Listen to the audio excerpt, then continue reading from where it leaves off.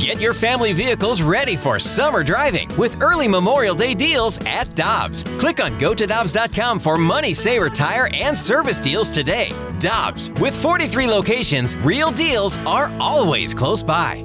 Mom deserves the best, and there's no better place to shop for Mother's Day than Whole Foods Market. They're your destination for unbeatable savings, from premium gifts to show-stopping flowers and irresistible desserts. Start by saving 33% with Prime on all body care and candles. Then get a 15-stem bunch of tulips for just $9.99 each with Prime. Round out Mom's menu with festive rosé, irresistible berry chantilly cake, and more special treats. Come celebrate Mother's Day at Whole Foods Market. The voice of the St. Louis Blues is Chris Kerber. He joins us now in the Blues booth on the Brown and Crouppen Celebrity Line on 101 ESPN with Carricker and Smallman. Good morning, sir. How are you? Guys, I'm doing great. How are you today? Good. Hope your Father's Day was good. You know what? It's always good. It's just a fun day just to do whatever the kids want to do. I love it. Curbs, I think your Father's Day tweet may have been my favorite. Those photos you shared were awesome. But what was it like for you to have your day with the Cup and have not only your dad there, but your children there as well? You know what? It was, Michelle, it was as special as, as anybody would imagine, be able to share with my family. I got a big family. I got 8 brothers and sisters. So to have all them there, and I had friends come in from out of town, even just for what wound up being just a 3 or 4 hour window with it, and it was special. And then we bounced down to Joey B's right here in Manchester near the house because it was close, and the kids were able to invite some of their friends and had the cool part for me, to be honest with you, is when you see other people's social media posts or calendars they put up, or like I was over at a friend's house, and one of the graduation pictures for their senior, it was him standing next to the Cup. And to me, that was the cool part, is being able to make sure as many people that you could possibly get around it got around it. And it was awesome. That was great. And it's amazing how that championship still resonates. And maybe because we've won so much in baseball, baseball championships don't have the same effect. But looking around during this week leading up to Father's Day, there's still a lot of Blues Stanley Cup Championship memorabilia and paraphernalia in stores. Well, I mean, a few things. First off, it was the first one. It was long awaited, as we all know. So, I think you have to put that into perspective. I think the 1982 World Series championship for the Cardinals, and it might have just been because, I was 11 years old, but felt larger than the 2011 one. And it did just because there was even that much longer of a time period, between when the Cardinals had success, right? So I think that just the fact, Randy, that it was the first one is a big part of that. The fact that it's still very recent, obviously, is another big part of it. But what makes the Stanley Cup championship linger is also the fact that cup gets around.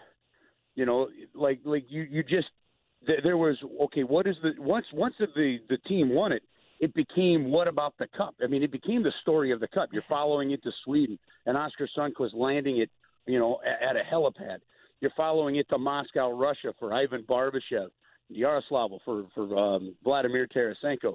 You're following it up to Canada in St. Louis with Pat Maroon, and that celebration goes more than just the parade where things seem to calm down, and the World Series trophies just kind of put where it's put.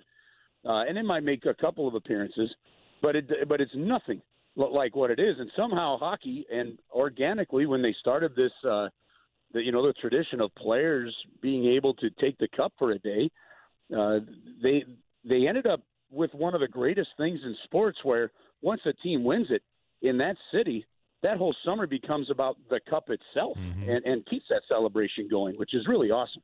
It really is. And Curbs, as you're recounting that, I'm just thinking how grateful I am that the Blues got it done last year, because imagine how different those traditions are going to be now because of COVID.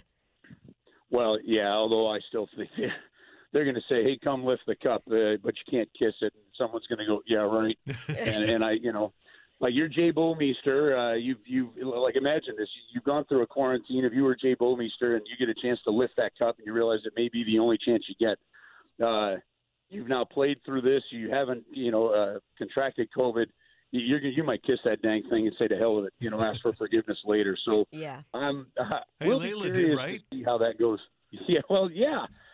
I mean, even Layla did at that point. So, the other thing, guys, is the coolest part is you're not going into the restart here going, is this the year, right? You're going into the restart going, is this the year we repeat? And there's a huge difference in feeling, mental approach, and attitude as a fan when you look at it like that. absolutely. And Curbs, we got the news on Friday that 11 of the 200 players tested since training facilities were allowed to open did test positive for COVID. Do you think that puts the return at risk at all?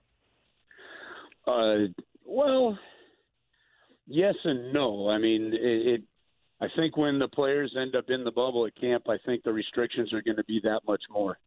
But look, I think anybody would be fooling themselves in any one of the sports. We don't even have to focus on hockey on this one, Michelle.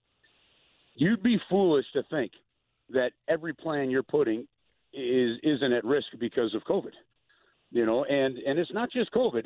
It's the public relations side of COVID, too. I mean, and don't underestimate the power of that, because the sports is going to be under a microscope more than any other business that is opened up. And so the real challenge in this, and you guys saw what happened late last week with Nick Watney, right? Mm-hmm. The real challenge in this, to me, is how compliant are the participants going to be? And when I say participants, I'm not just talking the athletes. All right. I mean, for example, in the National Hockey League, they're going to be able to bring 50 people inside that bubble per team. Well, if you're only bringing 31 players, when you're talking coaches, trainers, hockey ops staff, whoever may be doing, you're looking at another 19 people. How compliant are all these people going to be? And they're going to have to be really compliant. You're going to have to treat it like the lockdown. You're going to have to treat it like the quarantine. And then you're going to have guys. And what I loved about what happened with Nick Watney was, I mean, that was pure golf, wasn't it? He probably could have played that day and just said, you know what, I feel okay. But he looked at that Whoop band on his arm, according to the report, saw some elevated levels, and he thought, could this be it? And he got tested. Sure enough, he had it. And this is only a few days after he tested negative, right? So the not only the compliance, but the self-awareness and selflessness to make sure that if you do, and so what all these players are going to have to do is all these players every single day, once if they're skating now, or when they skate, or if they come in and skate come training camp, all these players are going to have to go on an app and answer a couple of health questions. If they don't answer those things honestly and say, you know what, maybe this is just a cold or something like that, and I'm not going to bring it up, there's a chance that you could spread this quickly throughout everybody. So it's reliant on a lot of compliance, selflessness, and honesty of all the participants involved. And that, to me, is going to be as big a challenge as anything.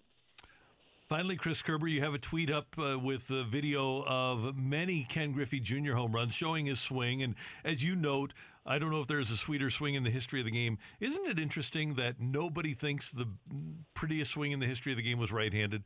Whether it's Will Clark or Ted Williams or Ken Griffey Jr., people think those are. Nobody thinks that a right-handed hitter has the prettiest swing. As somebody that plays sports left-handed, I think that's completely fair. Michelle is that way too. Yes. You know what? I think because it's got to be because it just doesn't look normal for most people, since most people are right-handed, right?